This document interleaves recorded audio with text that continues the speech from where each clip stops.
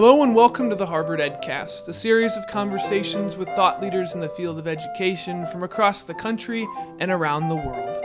I'm your host, Matt Weber, and today our guest really needs no introduction. Dedicated to improving education in Florida as governor, he introduced some of the most innovative school reforms in the history of the country. Now working to reform all schools through his Foundation for Excellence in Education, you likely know him by his first and last name. Welcome to the EdCast, Governor Jeb Bush. Thank you. It's a joy to be here. Now, Education Next called you the Education Governor. For our listeners, and yes, please brag, what do you think they meant by that? And what are some of your proudest reforms in Florida? Well, I'm not sure what they meant by it, but I can tell you that what Florida is known for is working in a concerted way, in a comprehensive way, with a suite of reforms that, when implemented together over time, yielded the greatest learning gains of, particularly in the early grades, of any state in the country. So we're one of the last 10 years, we're one of three states that narrowed the achievement gap between race and ethnicity. We improved on the fourth grade NAEP numbers in 10 years' time, 2 grade levels.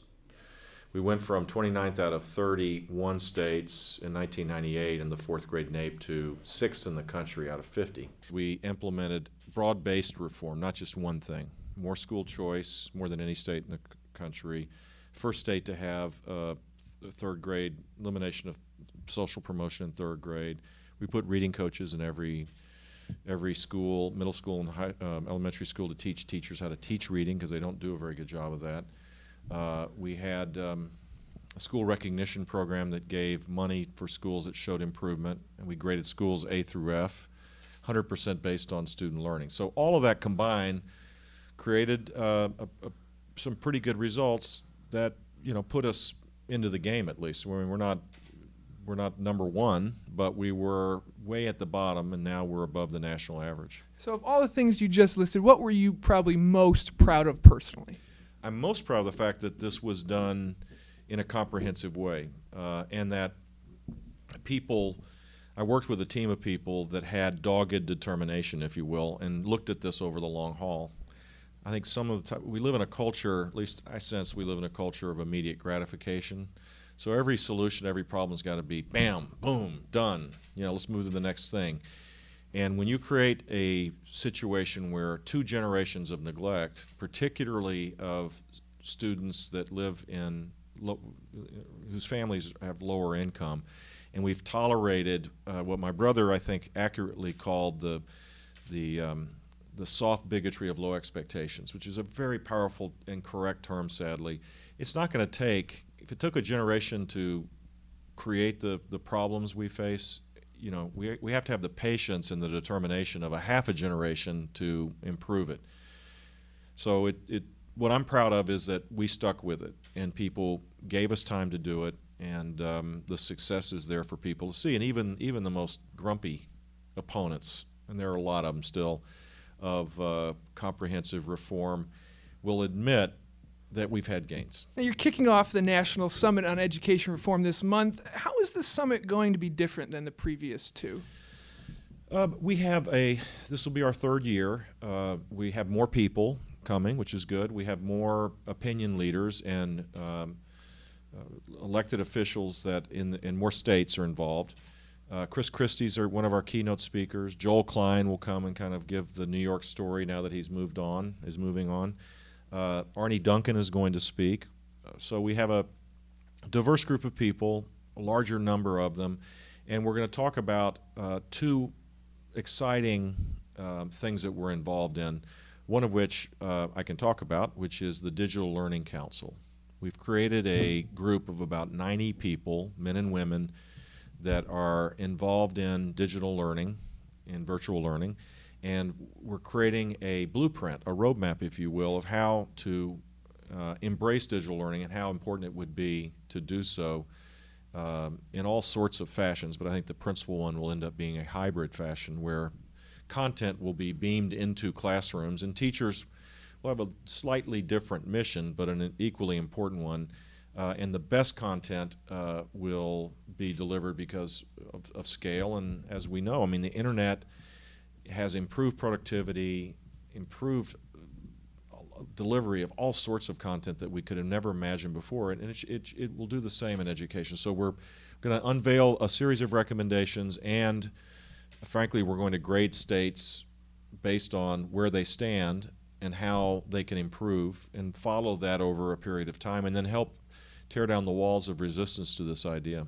It seems like there is a lot of momentum around education reform right now, with Waiting for Superman, Michelle Reed, dedicated media coverage with charter schools. How do we maintain this mainstream conversation, say, a year from now, when maybe the media has moved on? Well, I don't think they will, because I think there is, in a world of deep partisan divide. I mean, there's a lot of things that I am disturbed about the Obama administration. But putting that aside for a moment, this is one place where there's a huge commonality of interest on education reform. And the president deserves credit. And if he continues on this path, this will be a Switzerland, if you will, of policymaking, I think, where Republicans and Democrats can find common ground. It's Switzerland trying to become Finland. Okay.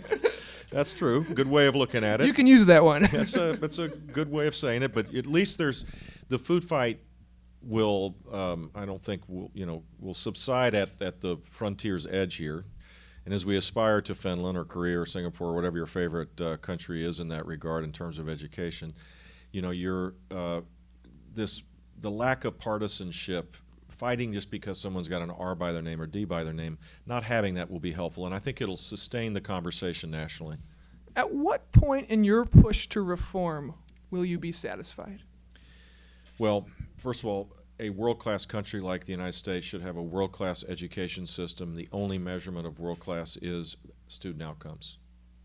So I think the best measurement of success would be a huge crisis.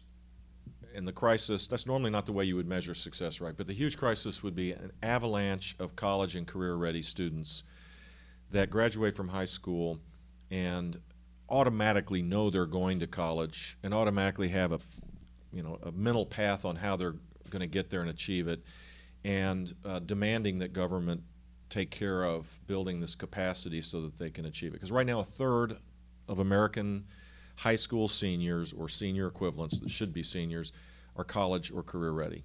That is a tragedy for a great country. It's not acceptable, it's not sustainable.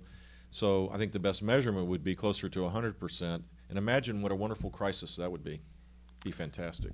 Right now, our audience is teachers and educators from across the country, not necessarily policymakers, but people in classrooms and parents of children.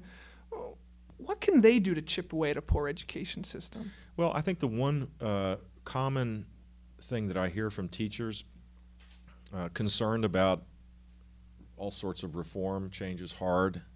They've got a challenging job to begin with, and then to ask them to embrace systemic change. It's not an easy thing to do. The one thing that teachers, I think, correctly say is that they wish that parents would accept the responsibility of being the first teacher of their children. That if that happened, a lot of the harder edge reforms that seem difficult to embrace would be easy to embrace, because children, A, would come prepared to learn, B, they would have a supportive family that would enhance what the teacher is trying to do, and so, I mean, if a fairy godmother landed on my shoulder and whispered in my ear I could have anything I wanted to accelerate student learning, it would be loving, informed, engaged parents around children from the get-go, from the earliest age, and supporting them kind of as the organizing principle of their lives. And it's the place that gives the greatest joy. I mean, imagine we're sitting here in fancy Harvard land, and every parent of every student in this school is incredibly proud that their students have achieved getting into one of the finest universities on the planet. That pride is well justified, and it's probably the greatest joy that any parent could have, to see their children gain the power of knowledge. So if that became a cultural value in our country, we wouldn't have to have a food fight about education reform. It would probably be a lot easier for sure. Speaking of children, there's a picture of you reading Stuart Little to a little girl in a classroom, and she just looks thrilled, excited by both book and likely the fact it's being read to her by the governor. The goofy governor, probably. Probably wearing a goofy hat and trying to get people excited about reading. Well, this one you never had on, but we asked this to many of our guests. What were some of your favorite books that were read to you as a child? Well, I fortunately had a mom that read to me a lot, and is it the Tales of Babar? Is it the? Oh yeah, Babar, the elephant. Babar, the elephant. Beautiful. I loved books that had great illustration. Yeah, I'm supposed to love reading, I guess. I like the pictures. But my mom read to us a lot. I've maintained a joy for reading. It's a great way to kind of sharpen the saw intellectually, mentally. I really was lucky to have both my mom and dad to be actively involved. Curious George was another classic that I loved to read when I was a kid. And I continue to read. As I said, I'm reading right now the letters of Patrick Moynihan. What an incredible writer. It's edited by a guy who went into the library, to the archives.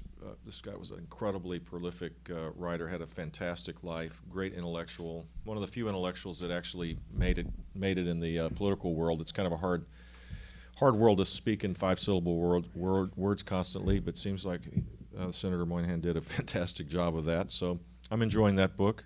Next on the list is Decision Point. I've already been scolded by my brother for not reading the book, but I told him, and it seemed to warm his heart, that I bought 50 for Christmas gifts for everybody I know. So you can probably get those autographed too.